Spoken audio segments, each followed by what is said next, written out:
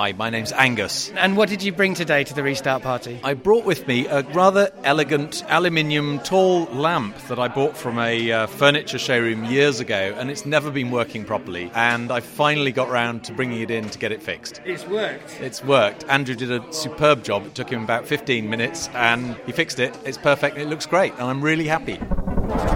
Welcome to Restart Radio. I'm Dave Pickering, and I make a monthly podcast for the Restart Project. The Restart Project is a London-based charity and social enterprise whose mission is to spark reflection and change in our relationship with gadgets.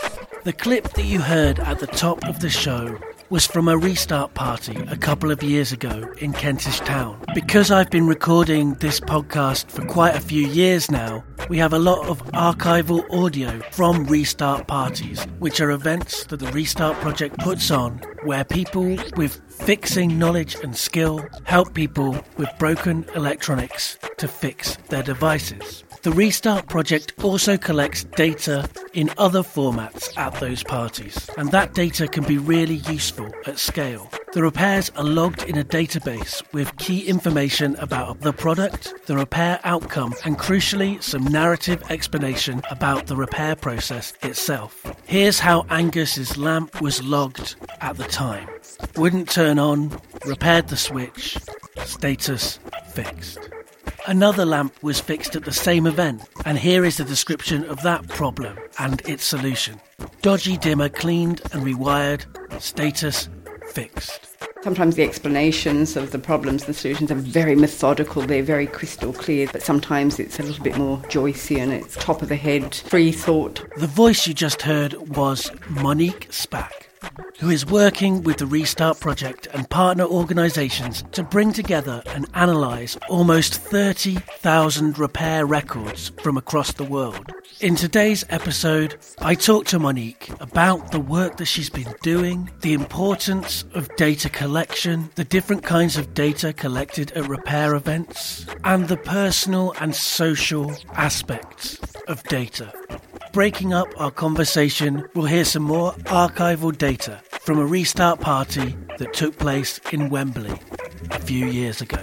Hi, my name is Monique Spack. That's spelt with a Z, but it's silent. And I'm a technologist and a data wrangler, and I've been doing that professionally since 1989, but it was a hobby before that. And I started working on some Restart Project data a few months ago. How did you get interested in technology? It was one of those things you sort of just did in the 1960s and 70s. You know, you had to put plugs on things and you had to fix things, and we didn't have any money to just buy new things all the time. So it was just one of those things he did. And my dad was a mechanic. He built cars, fixed cars. He was in World War II. He was a spanner down the bottom of the merchant navy ships and stuff. At home we were surrounded by bits of old cars and tools and clanging and mechanics and all that sort of stuff. So it was just normal, really. So it's just like part of everyday life. Did you get interested in it as you got older? It wasn't something that became a hobby. It was just something you just did. I mean, I moved out of home. I lived in flats. I had to wire things myself. I lived in squats. I had to build my own kitchens and do my own plumbing and all that sort of stuff. That's just how it was, you know. You fixed your own clothes, you fixed your own sewing machine. It was not something I ever thought of as being any kind of hobby for me. It was just something you just did. What about data? When did data come into your life? Well, I suppose when you say internet and technology, oh gosh, when was it, 1984 or something? I bought a little home computer and taught myself to code. That was just a hobby for a few years, but I got a job doing that. I was a sort of a junior coder, apprenticed if you like, and right from day one data was something you dealt with on a daily basis. So that was like 1989, and over the years data's just become more important. Every company that I've worked for, either permanent or as a freelancer, they've become less interested in the actual code and the user interface and things like that. For me anyway, because I'm sort of a back-end person, I don't do all the kind of pretty stuff on the front end of websites and stuff. stuff. But when you go to companies, it used to be that they were very interested in the servers and the code and the middleware and all that sort of stuff. And now they want their data dealt with. Their data's become more important to them. It used to be something they didn't seem to value very much. It was something you just got as you were working away with your various programs and things that they did, and it was an end result. And now they realise that that data is actually quite valuable in various forms. They're digging out archives and maintaining more data, collecting more data and so on. They've actually got plans for it these days. So over the last few years, more and more my job has become dealing with data rather than dealing with software. I mean, and data is one of these interesting things, isn't it, where it's like once they paid attention to it, there's really good things they can do with that data, and then there's maybe some not so good things that they can do with data. And so the people who understand that data, I often think, are the ones who have the kind of keys to society in a way that I don't have. I use a lot of tech, but I don't really understand what it's doing and, more importantly, what data it's taking. So what's your role within the Restart community, and what are you working on at the moment? Well, I was just an innocent bystander, really, to start with, going to repair parties when they happen locally, and gradually just sort of got a little bit more involved with things like Rosie the Restarter. There was, Janet threw a little party thing for all the women fixers just to talk about doing women's skill shares. So I kind of got involved in that, really, which got me a bit more involved in the Restart project. And then it turned out they had this data, and they started to think about what to do with this data. As they asked me along, we had a chat, and then they came back and said, actually, we'd like to work on this for a few months and see what happens. I guess we started in about beginning of this year. We started looking at the data, which is very ragged. I mean, it's crowdsourced data, as it were. People have come together, and this data gets cobbled together at live repair events, and then it gets put into a database and evolved kind of organically over time. There aren't tablets sitting next to the repairers with questionnaires where they can sort of fill it all out efficiently and everything like that. Basically, it's usually somebody with a marker pen and a big piece of paper at an event writing down what's come in, has it been fixed, hasn't it been fixed, and then that gets put into the database after the event. It's all very dependent on the point of view of the people who are repairing things and who are collecting the data, and so you end up with, it's a really nice amount of data, but you wouldn't call it cohesive or perfect or anything like that. I used to work in banking and telecoms and things like that, and if any of those people saw the kind of data I work on now, they'd just throw their hands up, because it's not nice, neat data that's all in pretty columns and it all adds up and everything. This is data that's been put in by real people who have their own opinions and their own understanding of things, and they sort of type what they feel, so it's more like short novels than tabular spreadsheets of anything.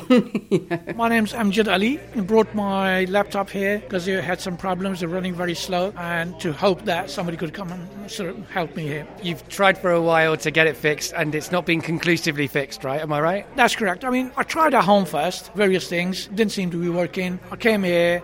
The gentleman there, he was really, really helpful. He spent a lot of time, actually. I'm surprised that he had the patience. It's partly fixed, but he's given me some indicators, told me what to do when I got home, so I'm sure I could try certain things and help improve.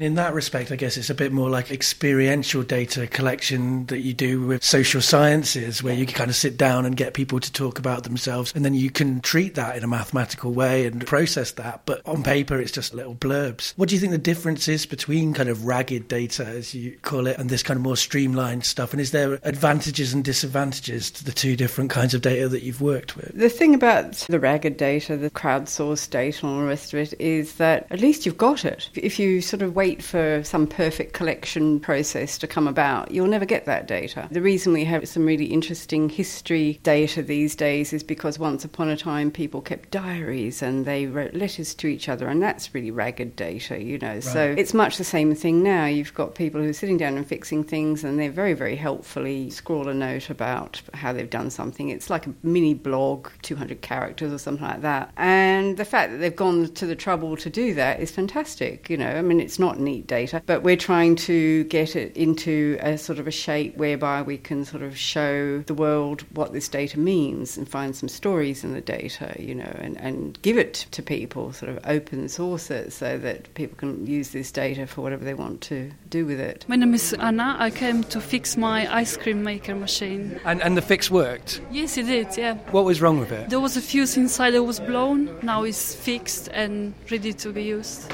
Yeah, and it's a lovely sunny day, right? So it's perfect to use it today already. Brilliant.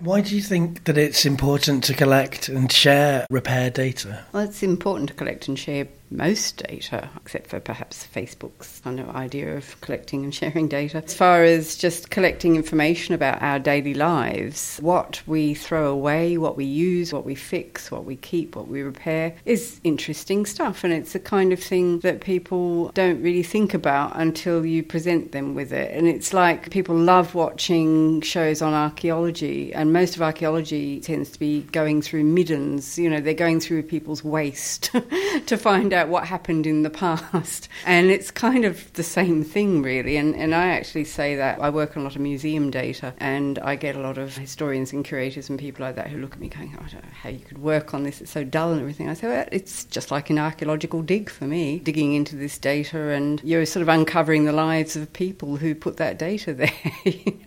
It can uncover stories, and maybe one day, in 50 years' time or something, we're all still here. The archaeological programs then will be looking at, we've got this database from 50 years ago, and they'll be doing the same sort of time team type thing, but on data instead of bones or whatever. Right.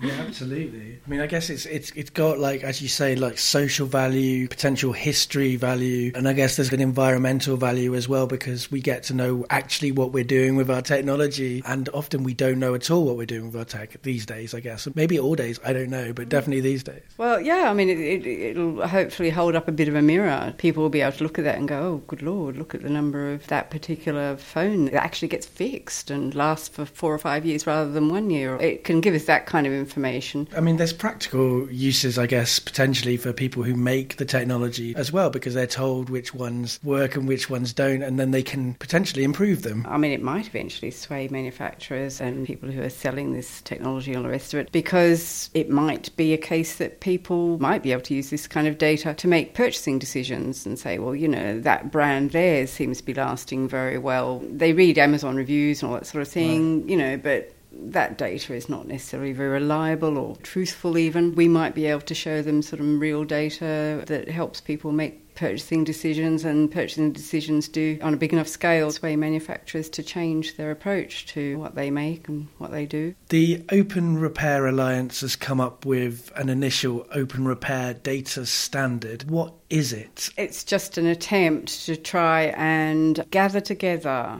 by looking at all the different data that belongs to different partner organisations like the Repair Cafe, and you've got these different organisations, Fix-It clinics and stuff, and they're in different countries, and they're all doing a similar sort of thing, but they do it in their own way, and they're all collecting data, and we're pulling together, in fact, just in the last 2 weeks, we've gathered together a lot of this data, where we're looking at how we can pull out the common threads from the data so that we can use those to aggregate a lot of the information, so we can provide visualizations and reports that span the world, span different languages, different countries, different ways of repairing things, different approaches to repair and events and data. So the standard is just a case of saying, right, well, these are the basic things we can pull out of the data. We can say what it was that got fixed, what brand it was, when it was fixed, what the problem with it was, and whether it was fixed or not. There's a lot of data that gets collected. Some places collect all sorts of data, but when we look at all the data together across the different partners, there's a small subset of that are common. That's the stuff we want to pull out and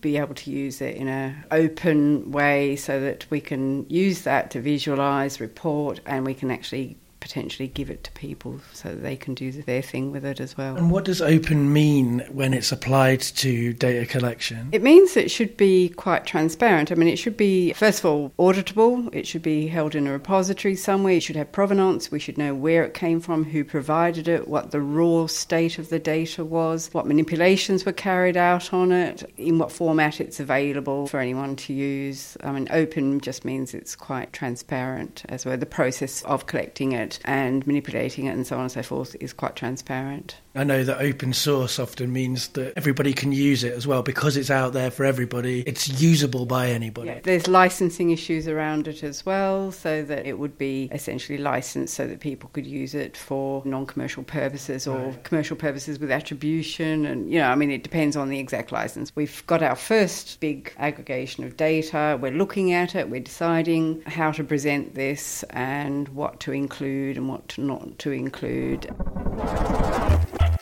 With Monique's support, in September 2019, the Restart Project and its partners published the first datasets using the Open Repair Data Standard, making open data documenting repairs done by volunteers available to everyone for the first time.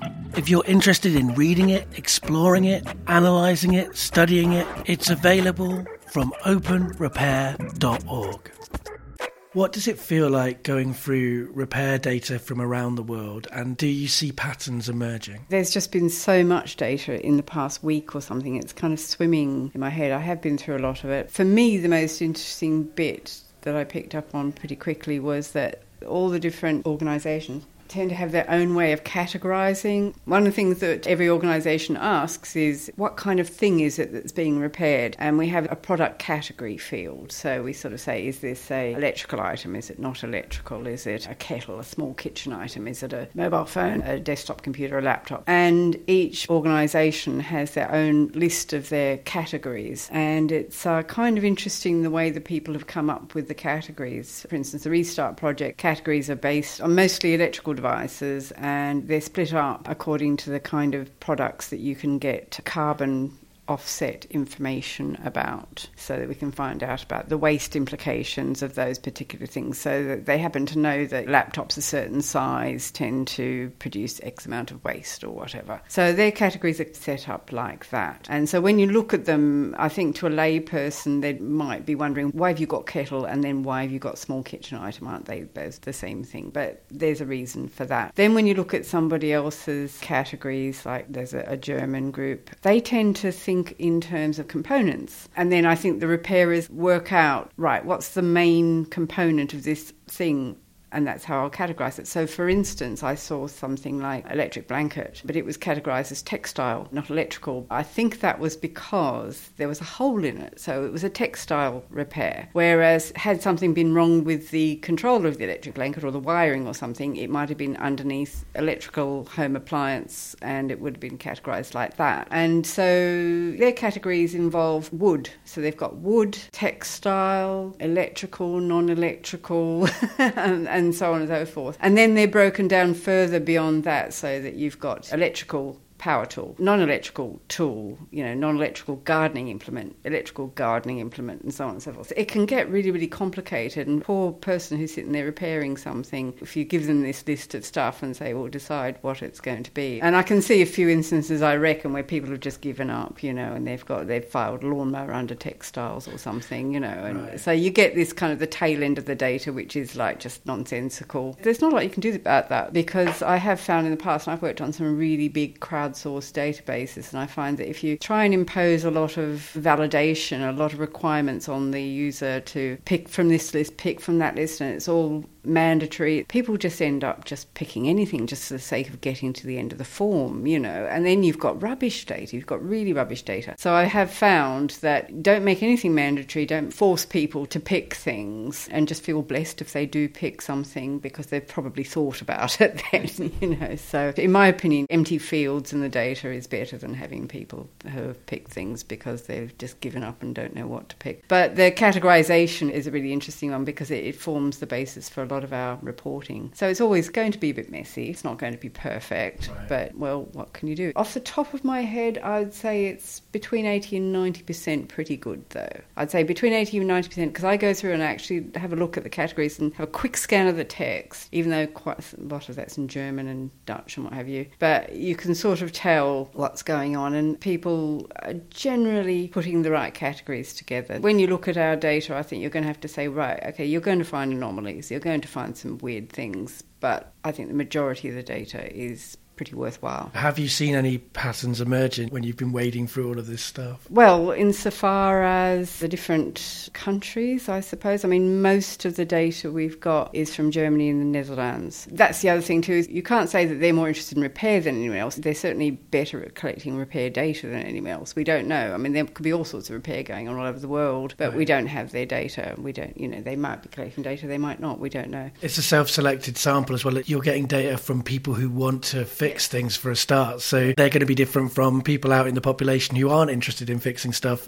So there's all sorts of things like that. And of course these people are fixing things within an organisation that is interested in collecting data, and then that organisation has to be interested in sharing that data. So there's a pipeline there which gives us a bit of a narrow focus. But from the data that we've got, the Dutch repairs tend to be quite different to the English repairs. So then again, mostly here for the Restart project, most of the stuff that's brought in to repair is electrical. And that might have something to do with the way the Restart parties are kind of pitched. It's more about, like, bring along your electric devices and things like that, and it's got pictures of laptops on it, radios and stuff like that. And in the Netherlands, the top ranking repair is clothing. So a huge amount of clothing getting fixed. And there's a lot of devices as well, a lot of bicycles, one pair of skates and things like this.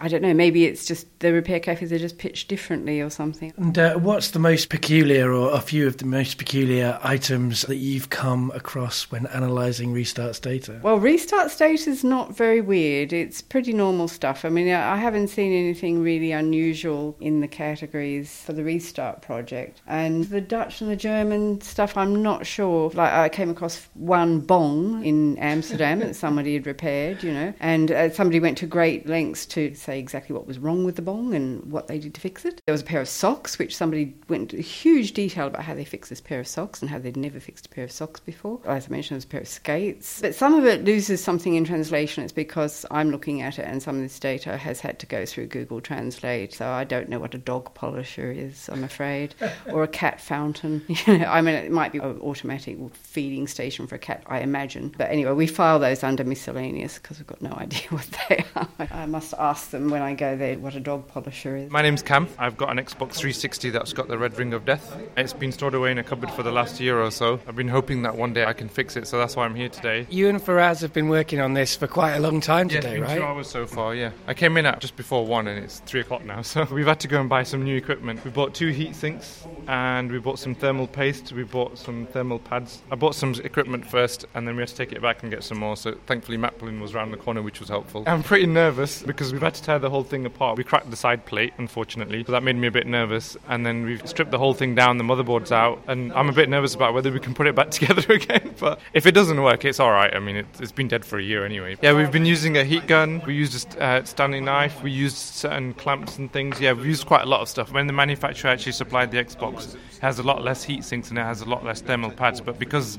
the red ring of death gets caused by heating issues, we're adding a lot more stuff to it now, and so there's a conversation that's taking place about what should be added and where and how much and stuff. So what you're adding is to try and stop it from overheating in the future? And now we're adding some thermal pads to a few more chips on the back of the board, and we're having to cut them down to size and stuff and stick them on, but we're a bit unsure about whether everything's going to stay there because we think they might just fall off. So this is the last step now. Once these are on, we have to put everything back together again, and hopefully it'll switch on and work, but we have no idea if it will or it won't. Right, well, I spent about £30 on material, so let's see how it goes. I'm hoping it's going to work out. It's been very impressive to watch from afar. I'll have to make sure I come back when you actually are at the moment of truth to catch your kind of reaction.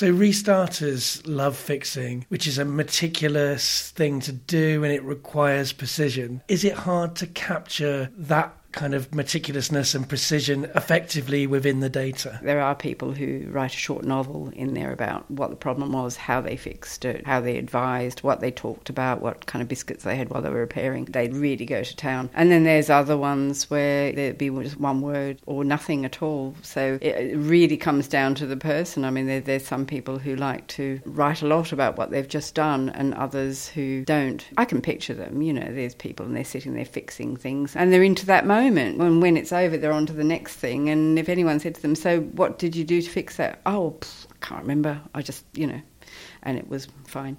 What are the main challenges aggregating data from multiple organisations? What work needs to be done for this work to scale to larger data collection?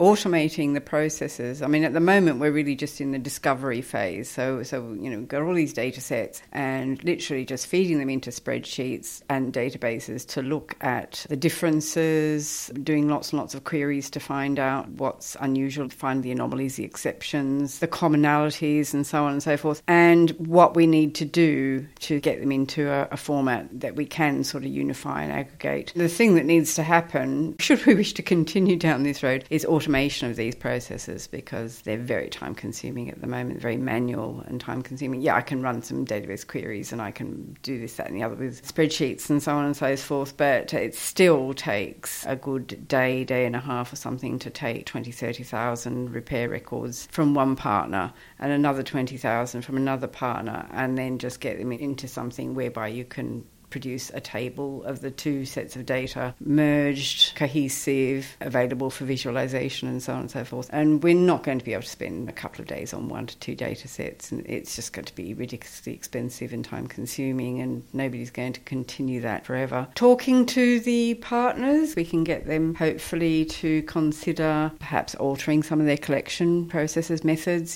so that they could change some of their fields and forms and so on, so that they could be more closely aligned with the Open Repair Data Standard. So that's one thing we can look at doing, and then automating some sort of ingestion process. Maybe if they had a tablet or whatever and they were putting the information directly into the database, that might be useful, but then that's creating technology in order to monitor the technology. I mean, I think you can tell already that there are some people who have sat down there, and I have talked to some of the people who run events and stuff, and some of them are sitting there with a tablet. Sometimes they've got a data person who goes round with a tablet and talks to the repairers and takes notes as they go around. Some repairers like to scribble down notes as they go along, and others just rely on their memory after the event. Not everybody's going to want to sit there with a tablet sort of filling out a form as they do it, and that might put people off repairing. I mean, the main thing is that stuff gets repaired. That's more important than the data collection. The data collection is a kind of a nice to have. It's not the be-all and end-all. The main thing is that people come to the repair parties, they fix their stuff, they think about their stuff, and they meet other people and they socialise and they have a nice time, basically. Right. I mean, you're absolutely right that those kind of things can be barriers for sure. I used to work in children's centres in a borough of London doing story and song times on behalf of the library service, and we needed to collect data because obviously that's how you prove you're doing your job, and then that's how you keep getting paid. But at the same time, there's people who maybe English isn't their first language, or there's plenty of people who are dyslexic or have other obstacles for writing things down, and so the more technical you make it and the more questions you ask, the more likely people are to just turn around when they see you come into them, and then you don't get any data.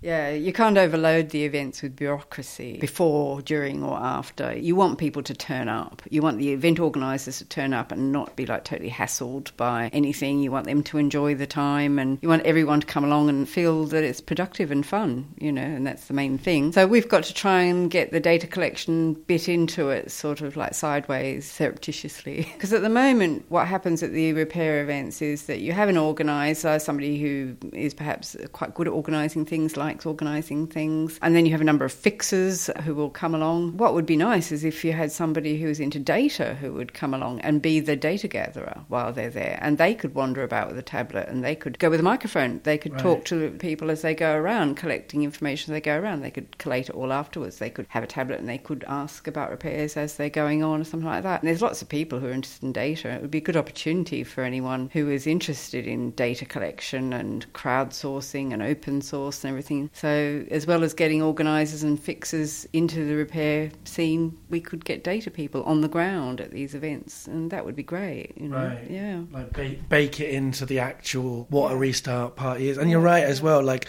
I am sometimes the person walking around a restart party holding a microphone asking them what's going on. And in a way, some of the stuff that I've done for the podcast is data that would be useful and could be used in that kind of way. You know, you're right as well that different people have different interests, different ways of being. We need all of those kind of people coming together to do the sort of stuff that the Restart Project's doing. We thought, well, before we put the 16, 20, 30 bajillion screws back in, let's put half of it back together just to the point where we can plug it in. We plugged it in. We're now getting red lights, but it's a different kind of red lights. Normally, if you get the red ring of death, the reason why it's called a red ring, I think, is because it kind of circles in a ring. But it's not doing that now. It's just getting 4 lights together, and I suspect it's some diddy little error. So we don't know what it is at the moment, but it's not working still. So you're getting a different red light. Yeah. Yes, a different formation, basically, to what we had before. There's not very much time left in this restart party, I think. No, there isn't. So you're kind of working against the clock now as well to heighten the stakes. Which is a shame. So the flashing red lights, four flashing red lights, normally mean that the AV cable's not connected. We don't have the AV cable with us to test it. Hopefully that might mean that it's working. Yeah, I didn't bring the AV cable with me because I thought it's probably just going to be surplus, just more things to carry. So it's a fix, probably. Hopefully, yes. Yeah. Yes, so thank you to Faraz. He's been very patient and he's been determined to get this thing fixed. So thanks to him. So now it's just the rest of the screws to go in and then you're done. Yeah, hopefully, yes, just in the nick of time.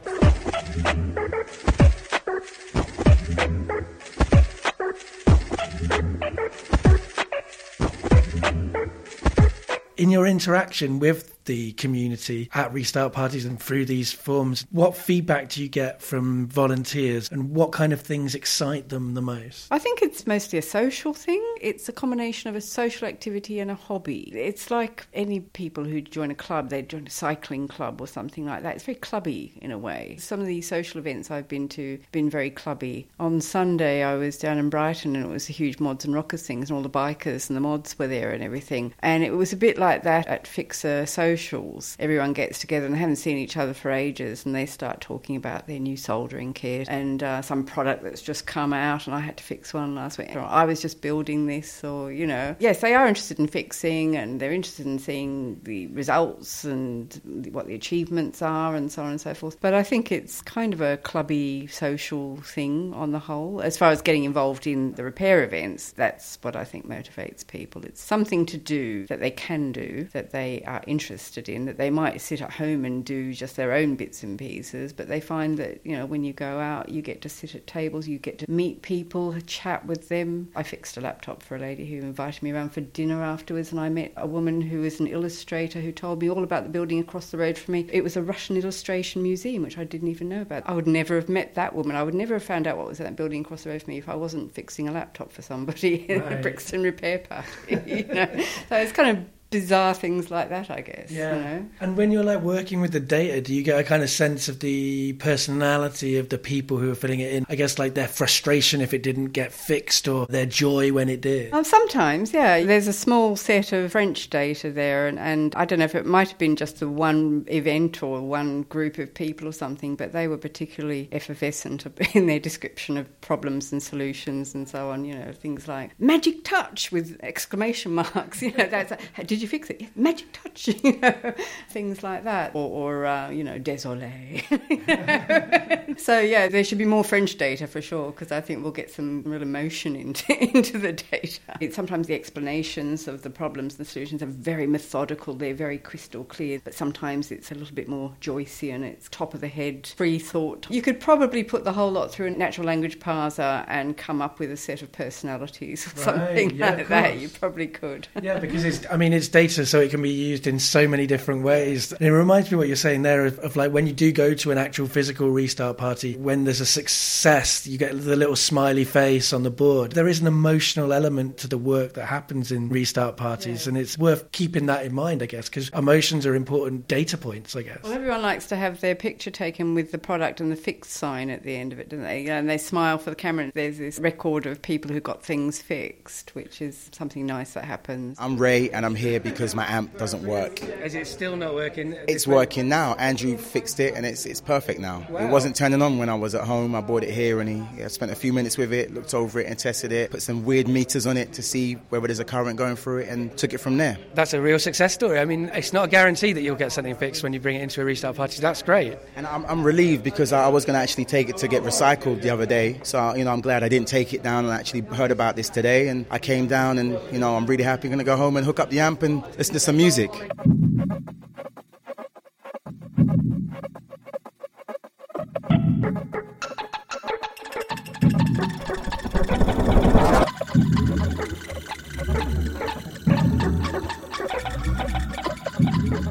What's your vision? What would you like to see emerge from this work that you're doing with the data? I mean, as a technical person, it's always nice to see a set of data go out that's got provenance and transparency and it's available. And the best thing of all is when you see other people using it. I use other people's open data and I always email them and say, look, I did this with it, and they're always delighted that somebody's done something with their data. They've gone to all the trouble of producing this data set. So when somebody else uses it, they're delighted. And we'd be the same, if we can produce something that people use. And you never know what people are going to use it for, so it's a complete surprise. So that would be great. I mean, I don't have any grand epic ambitions or anything like that for the data, but just even if it got out there and one or two people found a use for it, there might be students or they might be somebody doing a dissertation or even just playing around, making a little app for themselves or something like that, that would be great. Yeah, I mean, I did a survey of 1,000 men's thoughts about masculinity,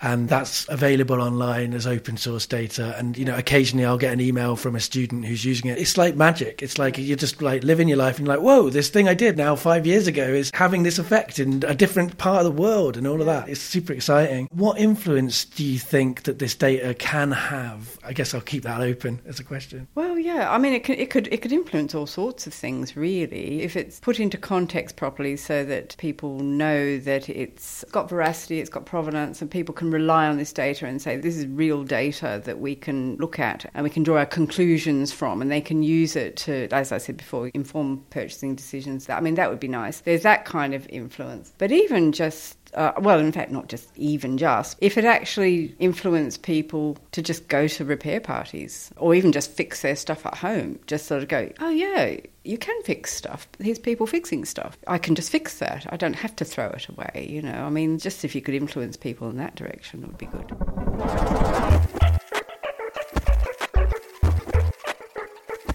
Since recording this conversation with me, Monique travelled to FixFest in Berlin with Restart to meet up with some of the other organisations that are collecting data.